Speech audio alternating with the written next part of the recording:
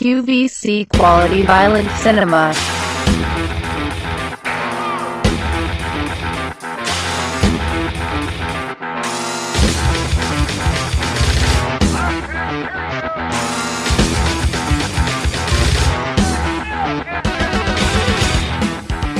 Hello, everybody. Welcome to Quality Violent Cinema, and we're here with Scott Schirmer. Welcome to the show. Hello. Yeah. Hey, and Christian. What's up? This has been a long time coming. We've been geeking out about you since we started the show. We've always recognized Found as one of the best movies in the underground. We love Plank Face, and The Bad Man, I think, is a really underrated movie that we're definitely going to get into on this episode. Oh boy. Can't wait. So as we're kind of getting started, what kind of films inspired your style of filmmaking? I don't know. That's a weird question, because if you're aware of the films that have stylistically influenced you, then you must be obviously ripping them off. Right. And I try not to rip people off. So I don't know. I think that's actually a lesson that you're supposed to learn as a young filmmaker. And I think I learned that at some point in the late 90s when I was in college. I was actually in college in the early 90s, but it took me a very long time to graduate. But sometime in the 90s, I just decided I need to quit trying to make the movies that I like and start making the movies that I can, that are within my resources, within my budget, and also that I like. I didn't actually like horror movies until I was in college. I didn't think much of them until then. So when I fell in love with horror movies, I also started making movies on video. So it was kind of a new thing for me.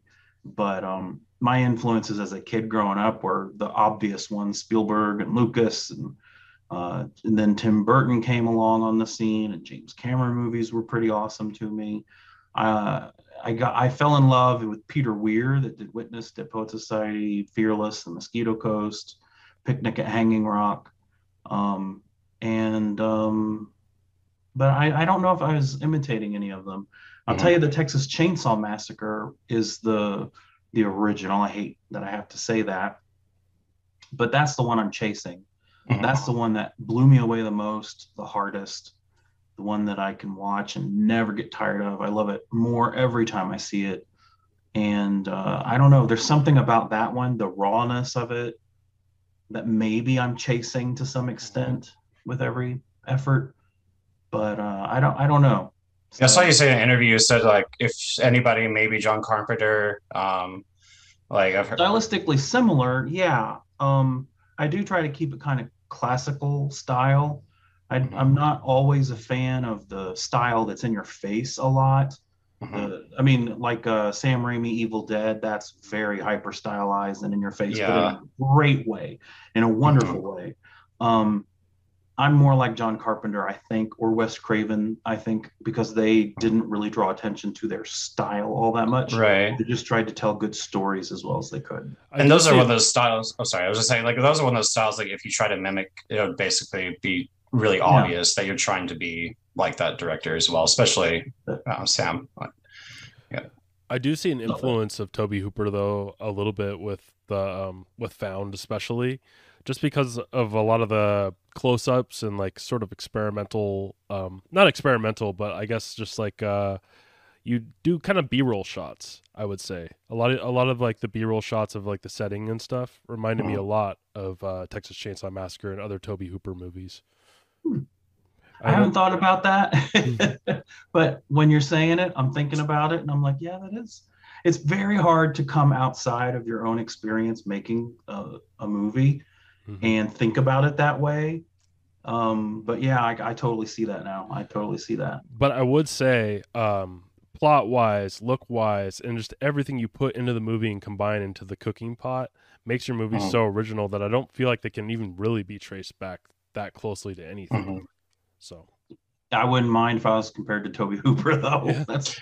Well, I feel like your movies come almost in segments, and there's like these things called like the holy moment in cinema, and I feel like you kind of have that almost within every 20 minutes. Like there's always some holy moment that kind of keeps you trapped, especially in found. And it's almost like they're almost like little shorts added in that like really impact you to keep you moving throughout the whole thing. Yeah.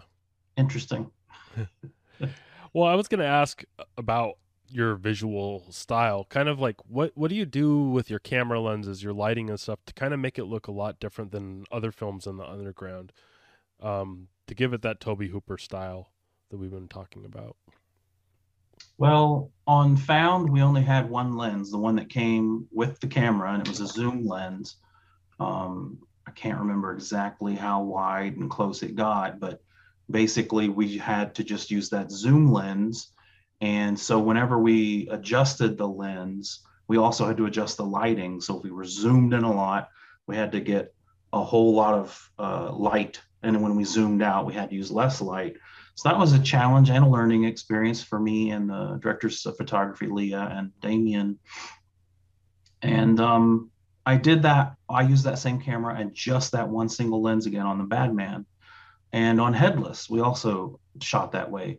But on Harvest Lake and Plank Face and Space Babes from Outer Space, we used the Black Magic Pocket Cinema camera that was Brian Williams' camera. And that has a much more powerful ability to penetrate the darkness and show you detail in the dark. So you didn't have to use lighting as much with those on those movies with that camera to actually get exposure. You could use it a little bit more creatively. And that also allowed us to have depth of focus depth of field when we wanted it, and shallow depth of field when we wanted it. So I think those are the prettier movies for sure. I mean, we were able to get some really pretty moments in Found and Headless, but through and through, I think Harvest Lake, Plank Face, and the one shot with the Pocket Cinema camera are really, really pretty. Yeah. I like that shot of him. It's also worth noting we had multiple lenses for the Pocket Cinema camera. Oh, okay. And they were really good lenses. Brian really did his due diligence to get a bunch of really nice prime lenses, and those are always going to be better quality than zoom lenses. There was a couple questions I had about Found that I didn't list, but I was curious about the dilation. Did you purposely dilate the actors' eyes? Because it seems like they're just especially dilated in certain scenes. No, I was curious if you I dilated didn't think them. about that. No, during certain intensities, it's the older brother. Weird. His eyes are like majorly dilated in the shots, and I was curious if you did that on purpose, because it seems really excessive. Maybe it was dark in the scenes. Maybe because there was like different style. We actually were talking about that because I was wondering if maybe it was because there's more light on one side than the other, and it's just the eyes were basically. But yeah, if you look at the shot, like his eyes are majorly dilated in the comparison. Or maybe it's something going on biologically with the actor. I don't know. Yeah, I don't know. I just was curious. I know people do that. I know people can do that though. Like there's different ways of dilating to add intensity. He was in that headspace, like maybe his eyes was. Yeah, he wasn't quite method, but he would really try and work himself up. He had some great facial expressions for sure, especially like throughout the movie. Just a great character, evil character, but great character. Anguished. So, was it hard working with child actors in Found at all? Fuck yes. Yeah, I heard that's one of the biggest challenges. It was Found. It was all about getting the kids' performance. I made a decision early on that's where I had to put most of my focus. And the main criticisms of Found, well, there's two main criticisms: the sound quality and the acting of the adult supporting cast. And I put myself to blame for any acting problems, because I would love to have worked with the adult cast a little more, but as long as it was good enough, I would have to let it go, because I had to make sure that Gavin's performance as Marty worked really well, because if you didn't like Marty, you wouldn't like the movie. So I did sort of suffer, and if I had much more time to make the movie, then I could have worked with the rest of the supporting cast and helped them kind of tune their performances into the right zone. But yeah, Gavin required a lot of, it doesn't mean Gavin was a bad actor. He'd never acted before and he had really, really good raw talent, but you had to work with him and kind of be in the right mood with him. You had to be his friend. The rest of the crew really helped to, you had everyone around had to be friends with him, or else he'd feel like he was on on the spot. He'd be self-conscious. And sometimes he'd give the best take on take one, and sometimes he'd give it on take 20. Yeah. I mean, there were a lot of takes sometimes. And then there were times when you just knew this is as good as it's going to get. And you only had to do it 1, 2, or 3 times. So it was weird. It was rough. And the supporting cast also really helped him too. He would react off them in a good way. He has really good raw talent. If he pursues acting, he's got the talent to work with for sure. What were like the child acting laws that you had to, because there were more than one just child in there. Were, a couple more, yeah. Couple. I don't know. I don't know what laws are. Like, Indiana is not, especially I don't know, litigious or legal about movie making. There's no tax incentives here, so no one really comes to Indiana to make movies. It's a huge deal when they do, but yeah, I don't know. We just try to avoid the game warden when we're shooting in the woods, and the parents are there. So as long as the parents are happy, yeah, that's kind of what I wanted to know. Is like, cool. As long as the parents are there, it's like all's well for the most part. Yeah. When shooting with kids, and the worst of it was on Headless with the little boy playing Skullboy, you just have to keep. I mean, you can shoot a movie out of order, so a lot of times the kid may not even know the context for the scene or just what he's saying, what he's doing. So you just do it. But Gavin was very precocious. He knew what was going on in the movie all the time. I think he was 12 when we started shooting, but he had the knowledge and the maturity about the subject matter of like a 16, 17-year-old, I would say at least. He taught us things on behind the scenes that we didn't even know in terms of sexual terms and lingo. It's like, wow. So he was not a pristine little angel boy shooting this movie. He was kind of he was a teenager in a 12-year-old's body at least. Oh yeah. I remember that age. It's like, that's when you start going down that naughty path, reading Mad Magazine and playing Counter-Strike and shit. So, yeah, definitely so young.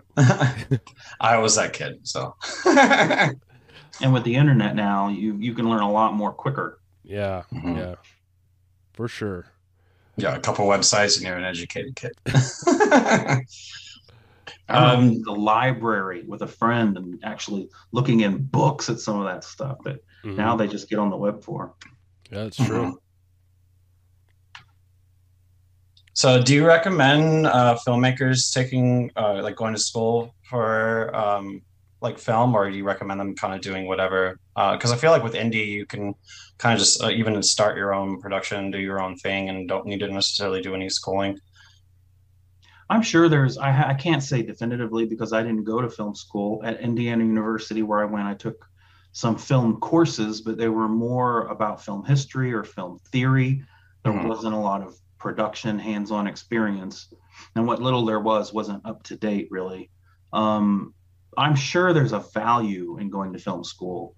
But when you don't have access to it or you can't afford it, it's not the end of the world, because a whole bunch of people, perhaps even more than not, have made a little bit of a name for themselves or had some success in the industry without having to go to film school, because there are tons of books, there are audio commentary tracks that all together kind of teach you a lot, and nothing beats hands-on experience. And the technology is so affordable and accessible now that if you really want to make a movie, there's no reason not to. So if you make one, by the time you're done with it, you will have learned probably a film school's worth of knowledge. Yeah, it may not be a very good movie, but you will have learned a lot. Yeah, because if you make a bad one, you're going to watch it, and it's going to be punishing for all the parts that you messed up having to watch that, and that'll make you not have to do it again. So I've done that. Just take notes. That's when you decide how much effort you're going to spend in promoting it. Yeah. Because if you can't stand watching it and editing, chances are no one else is going to be able to stand it either. Is there any of your films that just got left on the cutting room floor because you were just like, this is not going well? Well, I'm a little bit lucky because I made a lot of movies before Found, but they were all on VHS tape or mini DV, and the quality, no matter how good they were, no one was ever going to take them seriously because the image quality and sound quality just wasn't there with that analog technology. It wasn't until Canon, I think, put out the first DSLR camera. And I remember hearing about it the first time from my friend Aaron Marshall, that you can use a still camera to take video that is superior to any other video out there. And I couldn't believe it. I thought he was talking shit. And he was right. That's Found looked so much better than anything we could have ever shot on DV or VHS, for Christ's sake. I mean, I'm a little bit proud of a couple of those projects that I did on mini DV cassette, but I never felt like, oh my God, this is so good, I need to do something with this. They got better as they went, though. And so I'm kind of glad that the technology kind of changed at the same time that I found, no pun intended, and wanted to do the best I could to make that one the first one that I actually pushed. Yeah, because that came out like right as digital DSLR consumer cameras were starting to get into the hands of a lot of filmmakers. Before, you were seeing some movies still shot on film or VHS in the earlier 2000s. Kind of. So yeah, that's kind of what put Found was about the exact time. Put Found a lot above a lot of the other stuff in the underground because it was being shot on those mini DV cameras or on the VHS. So I think that's one reason why it was really, I mean, the packaging helped too. Like that packaging just looks really professional and clean. Well, so that's the national actual distributor picked it up and put out that version behind you. Yeah. But we did the best we could with our own copies as well. And around that same time that we did Found, I remember there were so many filmmakers renting RED cameras and making movies on RED. But RED requires so much knowledge about how to use that camera and make the image look good. And they weren't so good at, like, the movies. I was on a film festival committee for several years, and all the movies that came in with RED looked like shit. Yeah. I mean, I know what RED's capable of, but they didn't know how to use it. So I always when people ask, I tell people it doesn't matter what camera you use. Today, you could use a phone. Mm-hmm. Dustin Wade Mills just uses his phone to make movies now. And phones look really damn good now. So you don't need to trick out a big giant camera and take pictures of yourself. Yeah. I'm always like, it's like guys with big cars, it's guys with big camera rigs. They're compensating for something. Yeah. I taught my son how to use a DSLR, but like, I'm like, this phone is just better though. Like, because we have our own little YouTube channel, and like, I'm like, we just got to do it on the phone. I know the camera looks cooler, but this phone is like 4K. That's 1080p from 2012. Yeah. So yeah. And now they're starting to make phones where you can actually buy little lenses that attach. Like you can get lenses for your freaking phone. I actually have one somewhere in this drawer. That's awesome. Crazy. It's like a fisheye lens. You have to hold it up because I don't have the attachment, but it's cool. Yeah, once they start doing tilts, I'm like, that's crazy. And then there's movies like Tangerine, which I haven't seen, but that was filmed completely. I haven't either, but I've heard so much about it. It's one of those shot on a phone. But back to your old shorts real quick. Have any of them been released on DVDs as extras or anything like that? Yeah, House of Hope is probably the only one that anyone who likes my stuff that's been put out would like, because it was a horror movie. It's a bonus feature on the limited edition of The Bad Man, I think. Do you have that, Christian? I don't think I do. I have the one that Techo came out with, and then I have you have is that the one that's on the Scott Schirmer website? I don't think House of Hope's on there. Okay. No, I put it out at one point. They've never been a huge like advertising point because people have expectations, and it's mini DV. It's not going to look like. Mm-hmm. Yeah, I saw him on your YouTube channel and I watched a little bit. I like the discussion and the narrative. A lot of the characters, I think you did a really good job with the character development on them. But yeah, there's definitely a different style for sure between like what you have. They're not as horror driven for sure. On House of Hope. Well, maybe not House of Hope. It was a couple of the other earlier ones. Because you had like the first 10 minutes of one of them, and then because you didn't show the whole thing. There's some old ones on there. I think Boy in the Making is out there. That's kind of very after school special. Yeah, you learn as you go. But yeah, that was my school. It was just hands-on experience, and I think it took me 1, 2, 3, 4, 6. I made 6 substantive movies before Found. So yeah, I only just saw like 3 of them. So yeah. Did you ever intern for anybody starting up? Nope. Never worked on a set or anything? No, I worked in the mailroom at Paramount for a couple of months. I moved out to LA in 2002, right after I shot House of Hope. And the mailroom was horrible. I quit that job and then worked at a video store in Sherman Oaks, and just wrote. I wrote a couple of screenplays that I never finished, but sometimes I look at and wonder if I should finish them. But no, I never interned for any movie business before. I have friends that have been showrunners on different TV shows. Brian's working on a TV show right now, and I had a friend that went to USC and worked for Jersey Films when it was up and running.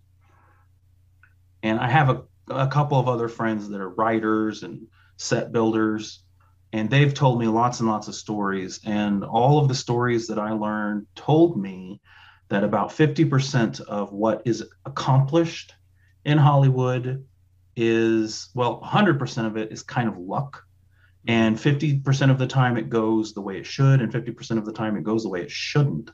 It's just crazy.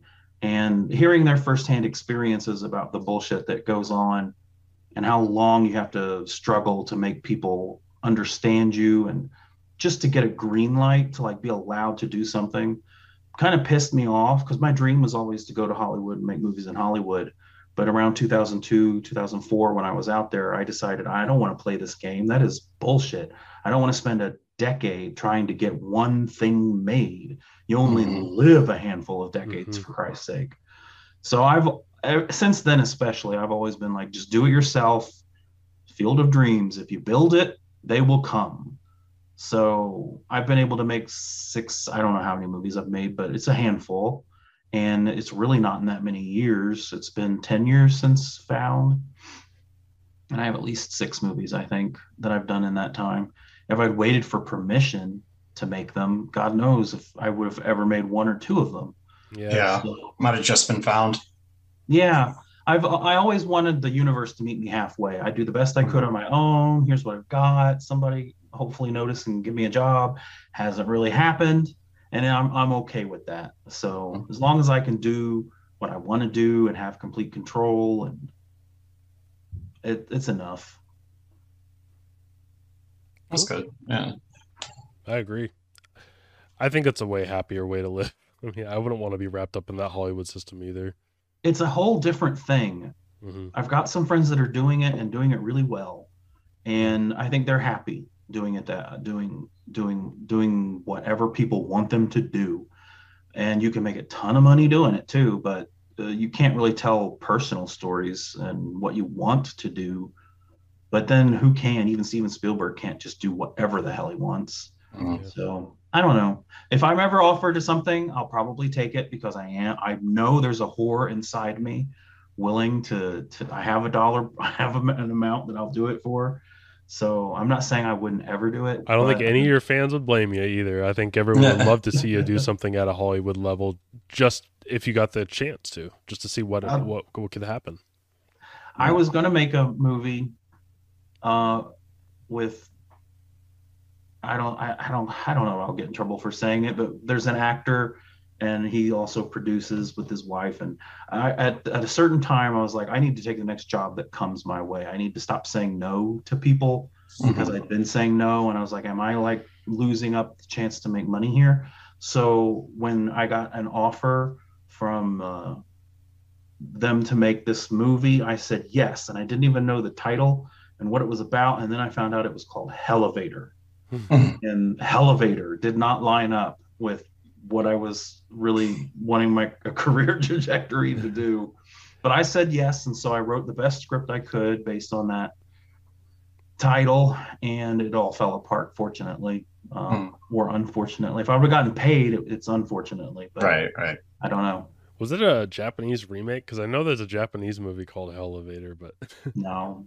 That's funny. It was going to be an anthology movie. And I think they actually shot part of it, but then it never got finished. That happens a ton too. Like, I was supposed to direct a movie last year, and it was like, well, will it come together? It didn't come together.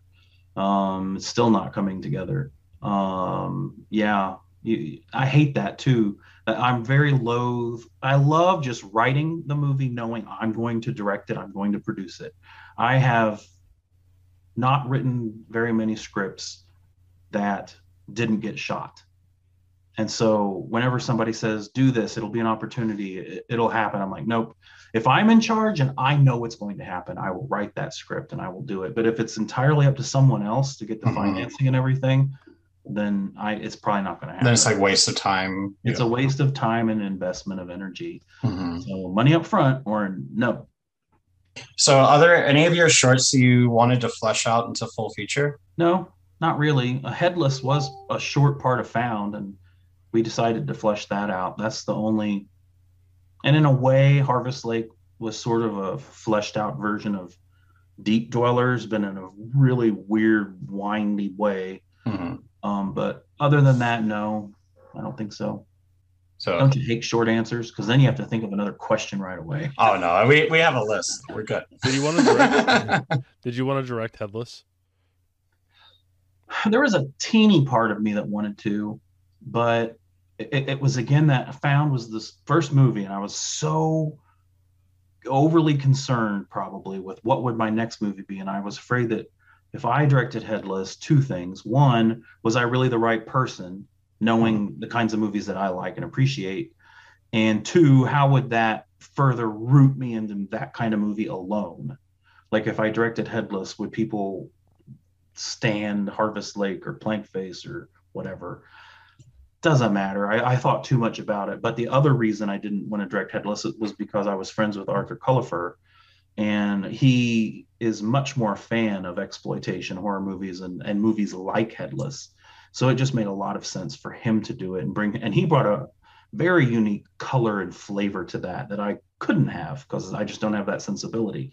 And that actually afforded me to have one of the best experiences making a movie, because if you're directing the movie, you're probably not having fun making the movie. But if someone else is directing it and you're just kind of overseeing it, making sure people get fed, you can actually have some fun and you can look at it more objectively. And Headless is one of the movies I can probably watch the most as a result. So was there basically like a thought to make Headless already as a full feature, or were you just going to keep it as a short originally? We never thought seriously about making it because it was a throwaway. Headless, even within Found, it's just a killer. It's such a generic killer with a skull mask. It's so like everyone can come up with that. It's not unique or original. So it was just a throwaway in Found, and we never thought of making it into a feature. But people asked at film festivals, would you do that? And everyone responded to that sequence so much, we discovered there is an audience for that kind of thing. And we're very grateful for that audience because Headless has mostly been well received. So yeah, I'd almost say that it might be more popular in some like groups, like at least somebody comes to like the gore side, like people that are like huge fans of the gore, like extreme fans, like they absolutely adore Headless. So I mean, not that they don't love Found, like, but I don't think that many gore people like hounds. both. They're so different. That I don't think most people would like both, but I that's mean, I cool. love both. I love both. I do too, but I think we're in the minority. I don't Yeah. know. I get what you mean though. I actually didn't read the Found book, but my wife did, and she loved it. She said it wasn't as good as the movie. So, Oh dear. but I don't know. was Headless in the book? Yeah. I think he only killed black women in the book, and we were casting it so hard that I didn't want to limit the color of the skin of the actors that we had access to, and to an extent I didn't think it was necessary to do that either. But I do remember in the book they were all only black women, and that kind of hits home the fact that the older brother of Marty also is killing black people too. But I think everything else about Headless is pretty accurate. Has a machete, wears a skull mask, and kills people, cuts their heads off, and has sex with the heads. Yeah. I know, like, what was that? What was that movie that you got me into? That French documentary, Ian. That one, Making Off. Yeah, it kind of like parts of that kind of reminded me of it because I said like his thing is like fucking the head after or having sex with a body part after he's murdered it, and it's like Yeah. Well, there's also that other one, Header, which was I don't know if anyone's heard of that one, but that's got some skull fucking, but it's completely different than Headless. Yeah, I hear that we're somewhat original in that it's an esophageal fuck. Yeah. Yeah. Most people would just put it in the mouth, but the mouth has teeth in it, so it seems to me like it would be better to put it in the open wound, the neck. It's like a reversal deep throating. Yeah. Yeah, I get it.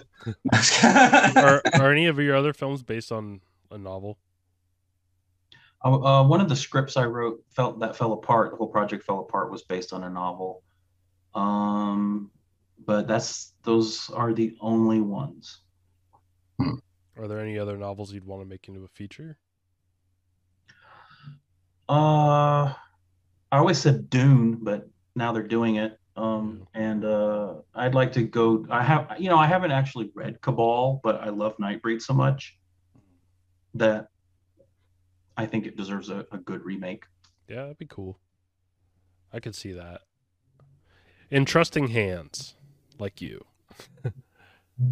See, with the right director of photography and the right resources, anything is possible. Yeah. So did Elvira's Horror Hunt nomination? Did that go for any other films, or did you just get nominated for Found? Did it go for like they're? Because you got the Elvira's the Hunt review. Yeah, we won that. There were other nominees.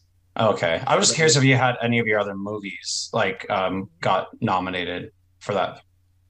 Like, no, she only did that 1 year. I don't think that it was successful enough for them to want to do it again. Or maybe that's what I was more curious if she just stopped doing it and that was just kind of a thing that just kind of faded away.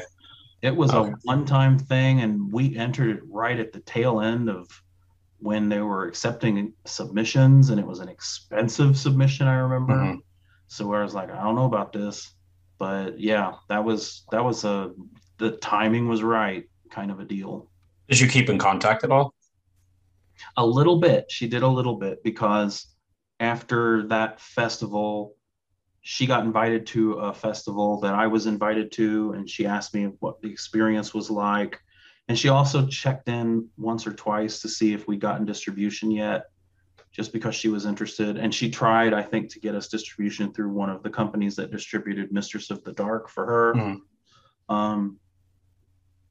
Just a couple of times, not like all pow, chummy, but any additional times are welcome from Elvira. She's a legend. Yeah, genuinely one of the sweetest people. Just genuinely took us. It was her birthday at the end of the Comic-Con type expo that she and Stan Lee put on as part of that festival, and it was on her birthday. She took all of us to dinner and paid. Oh wow! I thought that was sweet. Harvest Lake leaves a lot to the imagination. What was your take on the film? Because it's one of those films that I'm still trying to wrap my head around, and I wanted to see if you can kind of, what's your take?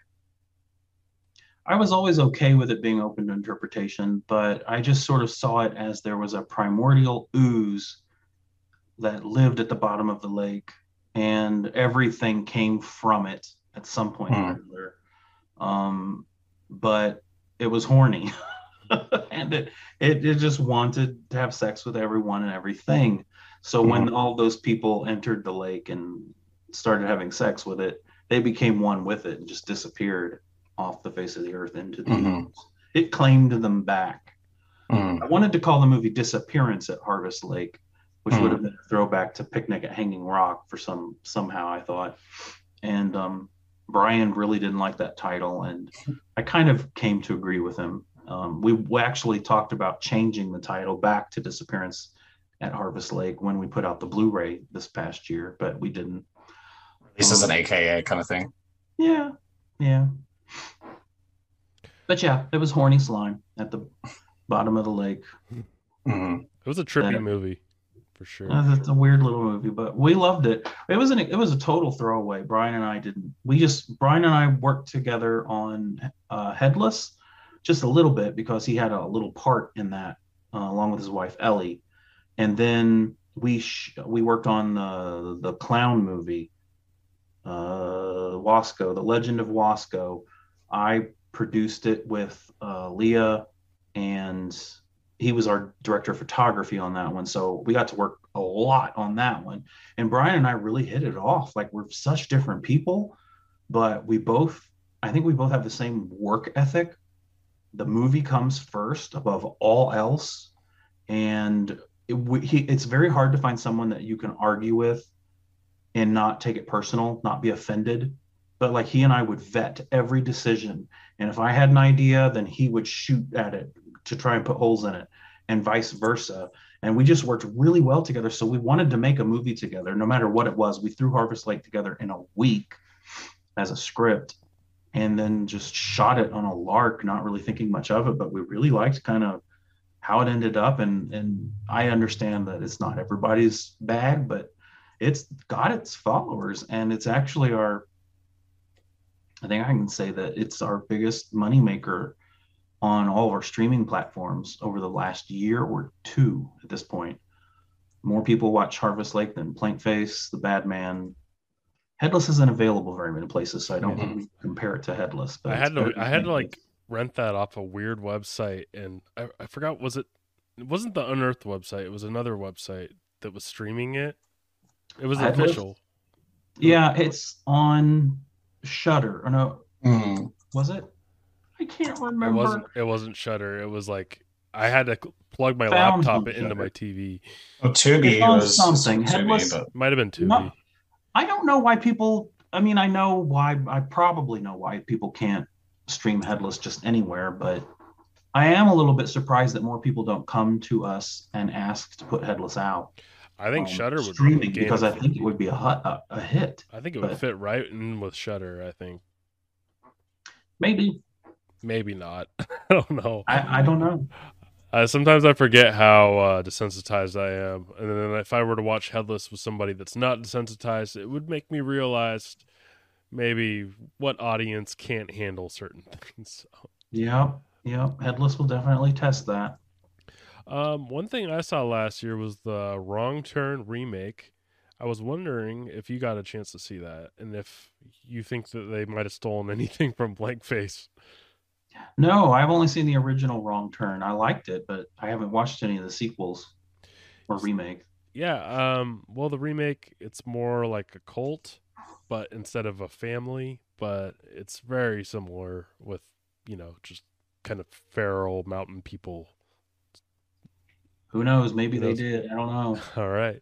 All right. There's only like six yeah, stories under the sun, so I always try to remind myself of that. Like, we're as likely to rip someone else off as they are to rip us off.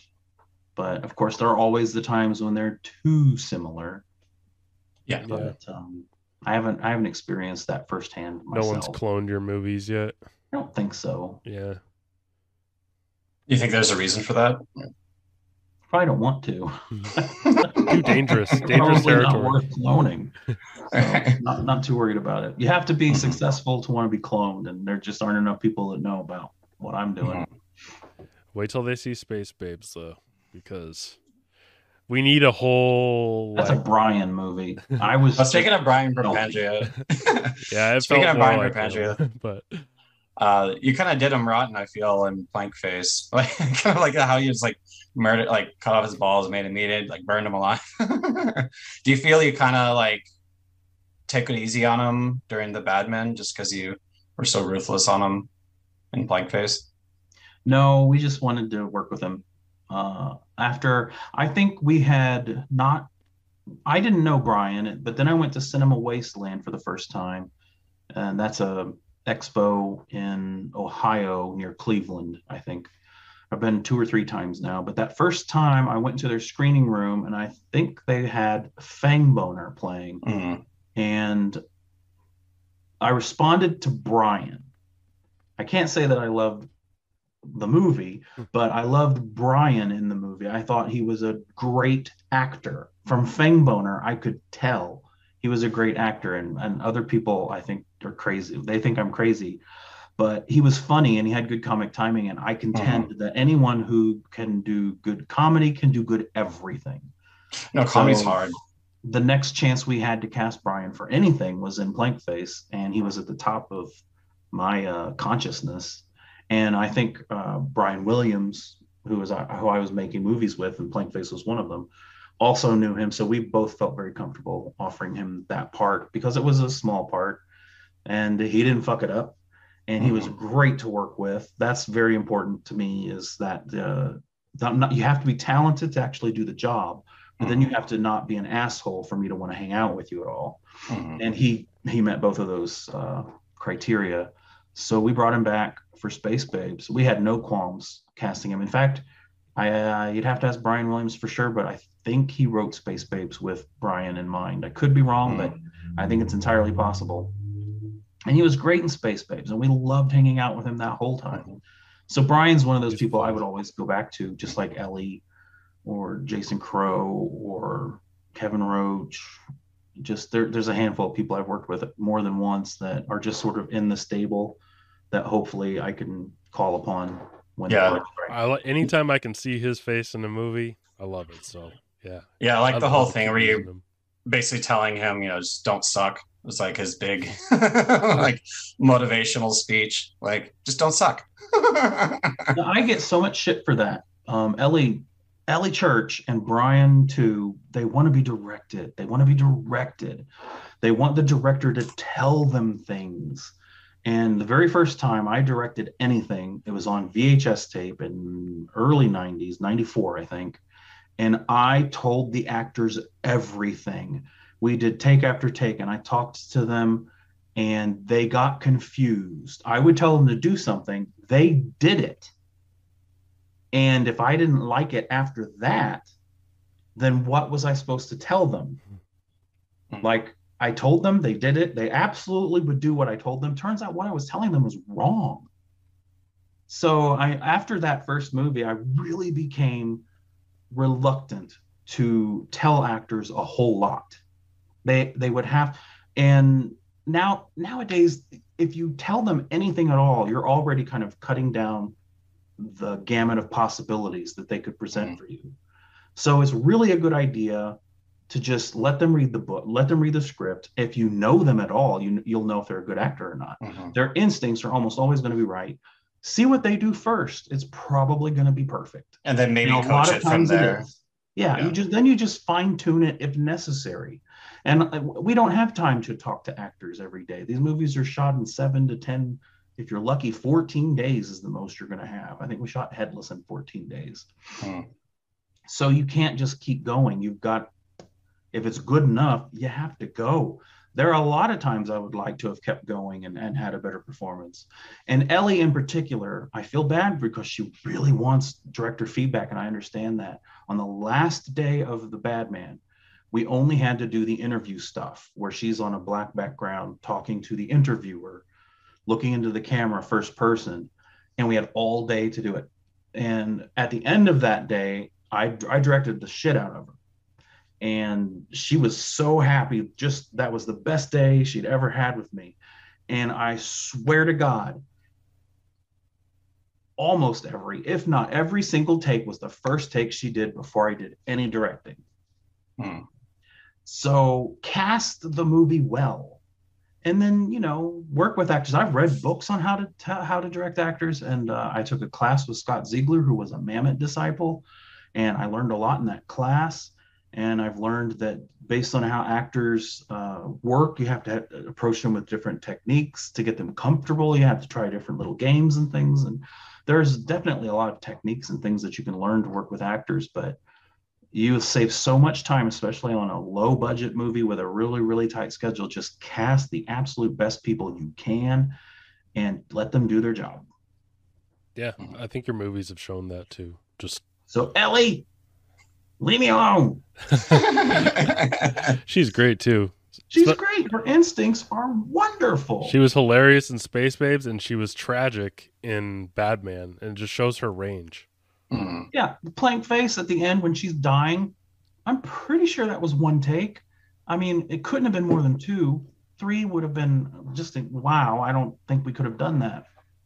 She doesn't need directed, dying and screaming. That's just, she knows how to do that. I knew she knew how to do that. You hire her to do that. So I wish Ellie just had, she would trust us when we say, girl, you're good enough. I mean, if we have to direct you, we'll direct you. But your instincts are really goddamn good. So how did your movies go over with the general public when they played at film festivals? Has the general public ever seen one? I mean, festival goers, I would say. They've almost always been genre festivals, so we haven't had to worry about that. The one notable exception is the Phoenix Film Festival, which is done in tandem with the Horror Sci-Fi Film Festival. Technically, Found was a nominee at the horror, I think it's called the International Horror Sci-Fi Film Festival. But the Phoenix Festival and that one are so interconnected. They're at the same theater at the same time, on the same screens. It's very strange. You like merged in a funny way. So a lot of the audience for normal dramas, comedies, they would also have access to see Found. And I remember going to the concession stand and waiting to get a Starbucks drink. I was so excited because this theater had Starbucks, and I'm a Starbucks fiend. And there was like 3 or 4 people in front of me, and they didn't know who I was. So one guy's like, what did you think of that movie Found? Oh my God, wasn't that disgusting? It's like, yeah, I don't know about that movie. And then they like paused. And then the one that started the conversation turned to the other and said, but you know what? It's the only one we're talking about. That's worth something, right? It's true. Right. It's true. Definitely. So, I don't know. I mean, you can't just spring Found on anyone, but I don't know. It's fun to try and make horror movies for people that don't think they like horror movies. Yeah. So, yeah, because some people were saying Found's not a horror movie. I just saw this. It's not a horror movie. I'm like, it is a horror movie. Accept it. You liked a horror movie. Yeah. Yeah, I mean, I like how you don't use a lot of gore until kind of the end, but it's, I think, really effective in that, approach of it. I mean, there's definitely gore throughout, but there's like the biggest, and it's just the whole climax at the end. You're just like, wow. Yeah. And also, you don't show certain things. You just use sound and reactions, and that was a genius way to do it, I think. I really struggled with that because I really wanted to show Ethan going down the hall and leaving like a trail of blood with his fingers on the wall. And there were times I was tempted to want to show outside the room, but it worked better. It made it put you in that situation. It put you there with him. Yeah, it kept you completely in Marty's point of view. Exactly. Mm-hmm. So what if I shortened that movie? What if I put it out on DVD because I'm about to, because it's out of print right now, and it was the director's cut, but it was shorter? Because I want to take stuff out. Like, what if it was 10 minutes shorter? What do you want to take out? I like the option, but I don't think I would like it as a permanent option. I want to take out I want to take out the preacher's sit down with Marty. Oh, that. I kind of want to speed up that part of the movie. It, I liked it.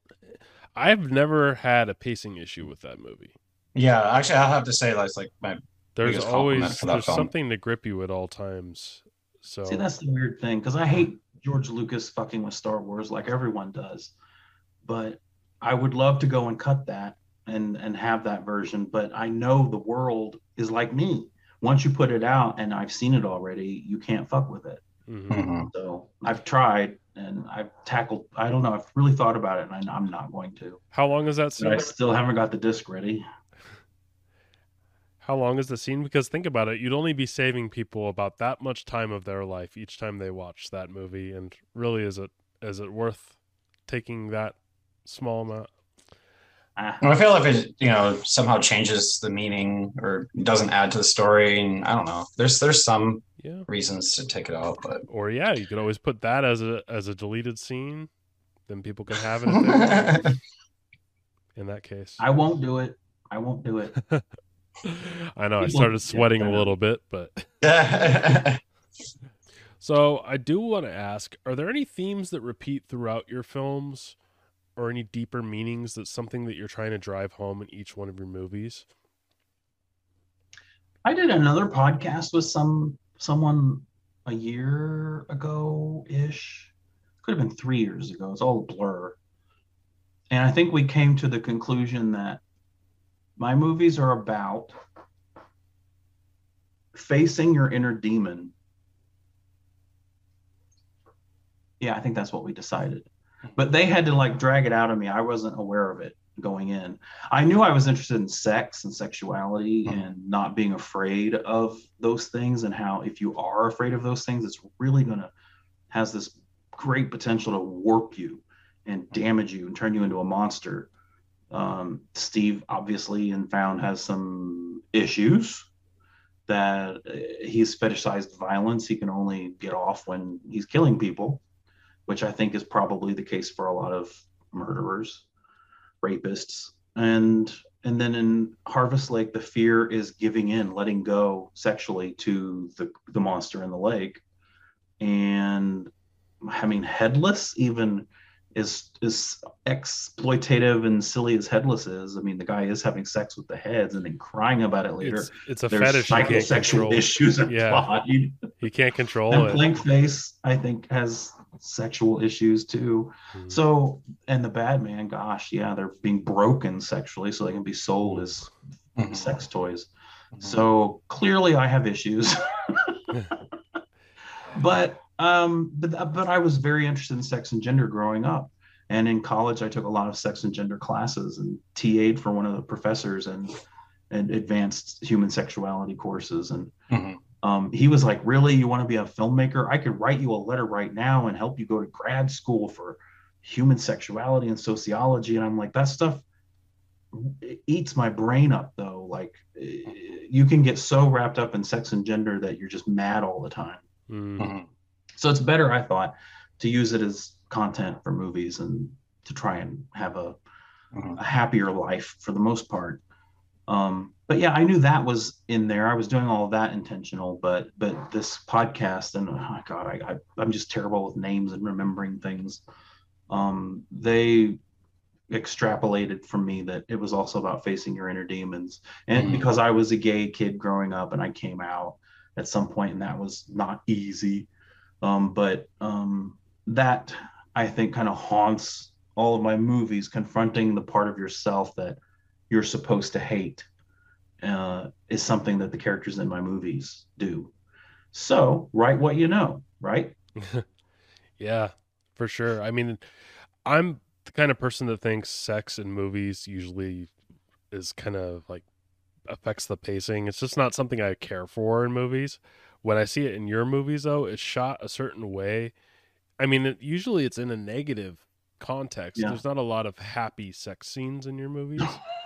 But you are correct. But yeah, so maybe that does add to the entertainment value, if you want to call it entertainment, because it's kind of wrong, but you know what I mean. Well, if the movies are about sex, it's okay to show the sex. But if the sex is just, oh, and here's some sex on the side, like a Simpson and Bruckheimer 80s movie, Mm-hmm. Which, you know, even there's a place for that stuff. I kind of miss random sex scenes in movies, to be honest, but I miss they the did get to a spirit point of where it. there were too many of Mhm. them. I miss the spirit of it, but like then you think of like even Michael Bay movies in the '90s, you just had these soft core scenes thrown in, and like with the dramatic music, and it was just tanked the movie for me. But Yeah. it's just something to laugh at, honestly. At this point, it's become like a Yeah. punchline for like '80s and '90s, any generation of Well, film. there are reasons that they've disappeared. Yep, But and but it's I do believe that you can make a movie about anything that you want. There isn't.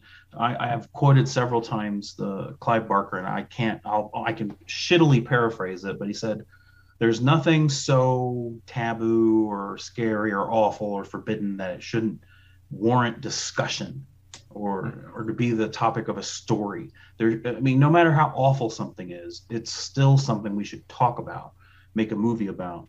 So I completely agree with that. And when it comes to movies, just make sure that that is in fact what you're telling a story about. So you can do that. You can have nasty Holocaust scenes in a movie that are utterly disturbing if you're making a movie about the Holocaust. And you can make a movie about terrible, nasty sex that just degrades and turns people into animals, you know, in the worst way possible, because that is, of course, a fetish for some people. But it can be a bad thing if you're telling a story about the ways that sex changes and can damage you.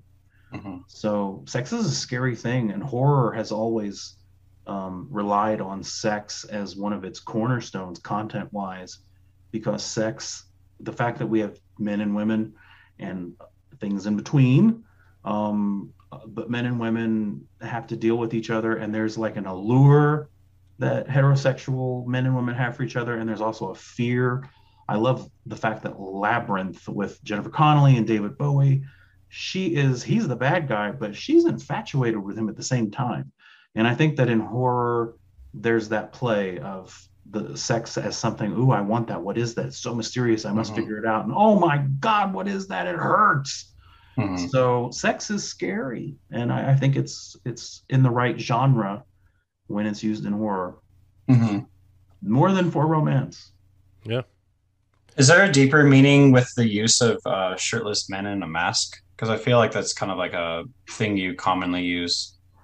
I'm just trying to compensate for all of the women that have been shirtless and running around screaming. I'm just doing my part. No, I mean, that's great. It's a good answer. No, I mean, I remember being on the set of the Wasco movie, and because I was a producer, and the directors, Leah and Shane, did not want Dan Nye to take his shirt off in the climax of the movie. And I was there saying, Dan is here. He has the chest. He is willing to take his shirt off, and you are saying no. As I think if you're pretty and you're the least bit an exhibitionist, by all means, entertain us. And in a movie like that, it would not have been inappropriate, because at that point you were kind of clinging to whatever might keep people interested in watching. But yeah, I figure, why not? Why the hell not? And plus, whenever you cover the face and represent a typical male physique, you're also just saying this is stereotypical of men. This is man. He is a tool. He is a scary, intimidating tool. You're saying things like that when you disguise the face or take away their name or something. Or like a monster, take away their identity or something. Yeah, like dehumanizing them. Yeah, for sure. Do you express any of your personal fears, like clowns or bondage? Just like, does any of that go into your psyche as like a fear or phobia? Dramatic pause. I thought I froze for a second. My personal fears are religion. I don't think my personal fears are actually anything I put in movies that I've made. It's kind of an interesting question. I hate spiders. I hate heights. But organized religions and cult-like followings, whether it's political or religious, kind of terrify me. The power of feeble minds that only want to follow and not think from themselves. But I haven't made a movie that heavy. I was gonna say, have you ever been interested in doing a cult movie? Sure. I mean, yeah, it crosses my mind, but cult implies lots of extras, and that requires budget. Also, cult movies kind resources. of blew up the last decade. I think we could use They a little kind bit of of a did. break, but Yeah, they kind of did. yeah. But that wouldn't stop me. Yeah. Yeah, if the right script came along. Cool. Yeah. Red State. I liked Red State quite a bit. I thought that was Oh yeah, that probably was. Steve Kevin Smith's Did best you see movie. that, Christian? No, actually, that was the one I didn't see. I saw a couple of the Kevin Smith's like horror, but I didn't get around to that one. That one wasn't comedy. That was like a. Yeah, and it was more of one of his horrors. Yeah. Some people would say torture porn or something because it's essentially just a cult. Yeah, because torturing Tusk people. is like a comedy. I'm sorry. No, yeah. Tusk was weird. I liked it. It was weird. Wasn't I liked weird? it, but I wouldn't even. I almost don't consider it horror because like almost it's Yeah, the taters. it's B horror. It's trash horror. Yeah. Yeah. Yeah. That's what it's going for. Right. Yeah. So, why do you think people have a harder time watching male rape in films? Well, men are still the audience primarily for. I don't know if movies overall, but at one point it seemed like they were the target audience for the marketing departments anyway. And I think they're still probably the main audience for horror movies in general. And they don't want to see themselves as the victims in the movie, because if they're caught relating with that, then who knows, they could be perceived as gay or female or something. I think it's one of the reasons Friday or A Nightmare on Elm Street Part 2 didn't do quite as well, is because they tried to have a Scream King instead of a Scream Queen, and the world wouldn't have it. Although that movie did have other issues, and I love that movie. So Me too. be that as it may, male rape is still hard for people to take because men are supposed to be this strong, sturdy oak, and it's just more taboo, more horrifying when the tables are turned and a man is treated like the way we treat women. Yeah, for sure. It was Especially weird in too horror. because like in movies, I don't see it as much anymore, but it was like a punchline. Like prison rape was like almost like a joke. There was always like the cellmate putting his hand on the person's shoulder and shit. It's like Yeah. Still is. I mean, it's yeah. like, that's kind of crazy. Like I don't know. I have mixed feelings about that. I feel like it's Yeah. weird. It's weird when you see that kind of humor in mainstream You're like films, cockney and sandwich people are type laughing jokes, at it for the wrong reasons. Personally, Mhm. that's what I think. Yeah. There's a lot of double standards still as the human race finds its way to total equality. Do you feel like your films empower the gay community at all? I don't think about it. Yeah. I don't know if they empower anyone. I feel I think they empowered by might. it. I think they might just feel confused after they Well, see them. To me, it's a survival experience. Most of them, especially movies like Plank Face or Bad Man, I mean, those movies make you realize whatever you're going through in your personal life that's painful, it can get a whole lot worse, and it does, because that's shit that happens in real life.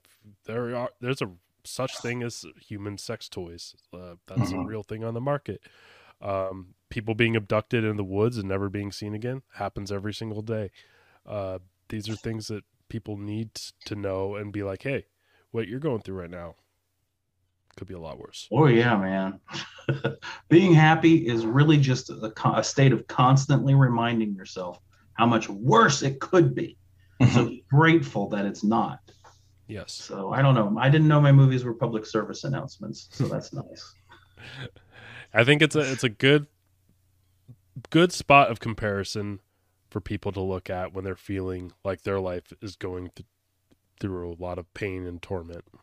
Yeah, or even in found the people that have like family issues, dealing with that and seeing the extremity of like, well, at least my family's not like, that bad, or just kind of like comparison stuff is always nice, especially because that movie, like everything could happen. I wish like, that movie there's was there's out when I nothing was in high that school. movie that's like paranormal or anything. It's all very realistic. So that can hit people in a certain way. I wish I had the movie found when I was in high school, because I was a lot like Marty in high school. Mm-hmm. And I think a lot of people that listen to QVC were a lot like Marty, or maybe a little bit more like his brother. Yeah, I had movies like Igby Goes Down as like a coming of age movie, that kind of thing. Yep.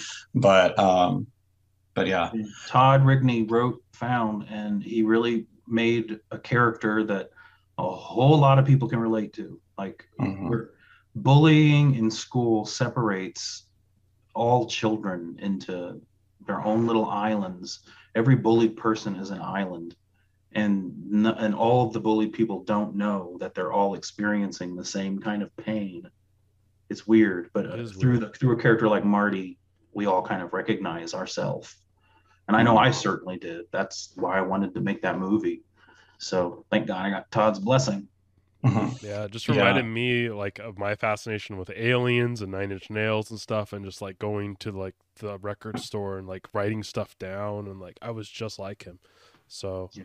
yeah, I think there's something to relate to. I think a lot of people, maybe some horny people, could watch Space Babes or Harvest Lake and find something to relate to. But yeah, I think you really get deep down and like into people's personalities and stuff. So it's important. Mhm. Have you had any pushback from the LGBT community? I mean, I don't think so. Trying to think of no, I think it's mostly just been supportive.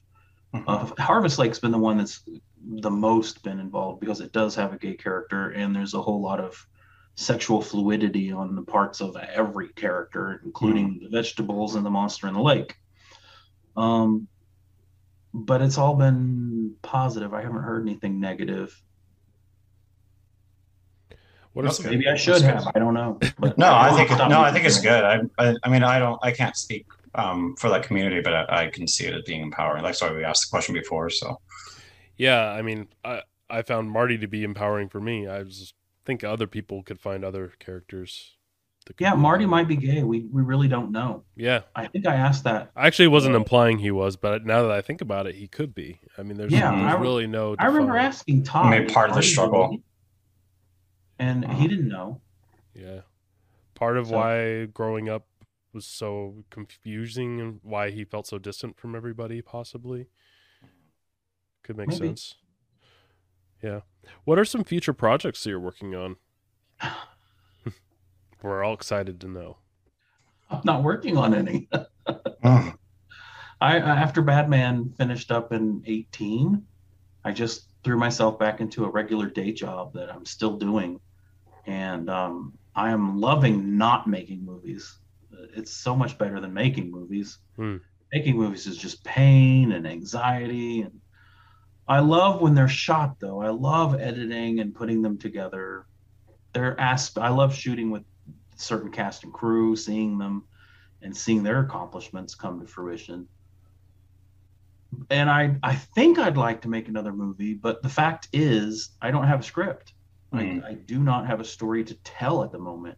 Someone contacted me today. This doesn't happen all the time, but once or twice a year, someone will contact me and dangle a carrot, like, I have money. Would you like to make a movie? Or I have a script. Will you read it? And I'm always like, who are you? Can I trust you? What kind of scary person could you be? Can I depend on you since I don't know you from Adam? Because my experience is that I can't trust anyone I don't already know. Mhm. So I'm very, very cautious about who I partner with, whether as just a financier, producer, creative collaborator. On Plank Face, before we cast Nathan Barrett in the lead, we were like the FBI trying to figure out who the hell is this guy, what are his beliefs. We were trying to find someone who knew him, Mhm. and especially Brian. We'd never met him in person, and we were both just terrified of casting someone in the lead of our movie that we'd never met, and it ended up working out. So I'm that way with everyone now. And when you read someone's script, there's these legal entanglements. Like, what if there's an idea in their screenplay that you end up making a movie about later Mm. on? So I'm in this. I want to read other people's screenplays, but I don't know how to go about doing it. And most people's stories are just not stories I want to tell. So I just don't know how to do it. I feel like I've told the same story over and over again in different costumes. I feel like Found, Harvest Lake, Plank Face, and Badman are all so thematically similar, at least. I do not feel That, that way at all. I feel like that's such a diverse well, collection of films. directors do that, like Ari Aster, Hereditary, and Midsummer feel like the same movie to me. True. And not so much with Eggers, is that his name? That's doing The Northman right now. Yeah, he does The Witch. Love his stuff. Yeah, he's good. What was the Lighthouse, right? The Witch and The Lighthouse. Yeah, Lighthouse not is amazing. feel the same. I'd rather be like him. Those two, The Lighthouse and The Witch, didn't feel like different. I feel like I'm telling the same stories. Like we were talking about, what are my stories about? What am I trying to communicate with all of them? And we know that now. So if I make another movie, I'm too aware of all of that at this point. At some point, it becomes masturbatory or something. I would say you're a lot similar to an Eggers than you would be to what did we say before? Let's not even make those comparisons. What I'm saying is, I want to make something different. Yeah, I just want to make something completely different at this point. I don't want to make a sad, dramatic horror movie that's slow but disturbing. Mm-hmm. I've done it to the best that I can. Mm-hmm. And I just want to do something different now, maybe funny or comedy, or just shocking, or I love Sasquatch. There's a ton of Bigfoot movies out there, though, but I would still love to make my own Sasquatch movie at some point. That'd be great. And I'd also like to team up with Marcus Koch and just make the most splattery, wettest movie ever made. So I just want to do something different, but I don't know what that is, and I don't know what it's going to take for me to fall in love with a script enough to want to go through it all again.